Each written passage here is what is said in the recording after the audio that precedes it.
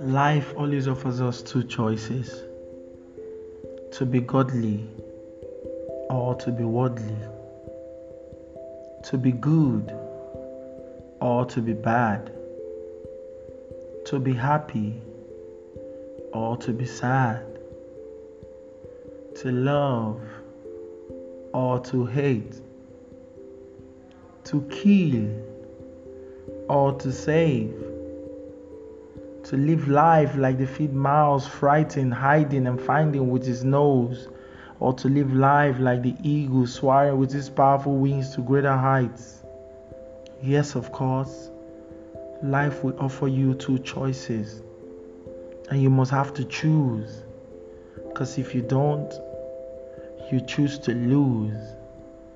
Stop choosing to move around with hangdog expression, being miserable, refusing to give God glory with your passion. Stop choosing to imitate.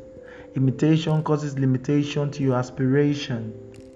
Stop choosing to give excuses. As long as you're alive, there will always be a reason not to do something. It's the law of life. For every action, there is an equal and opposite reaction. Stop choosing to wait until people accept you.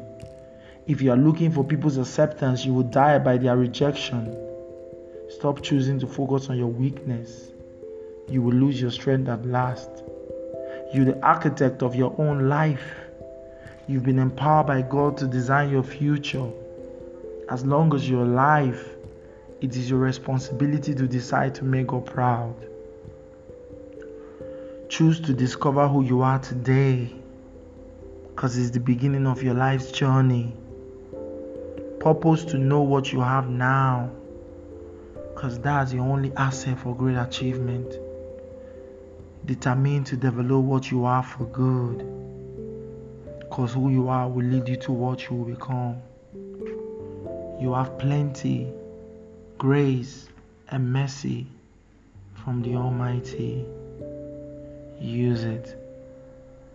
Is Newton King saying, the way you live is your choice.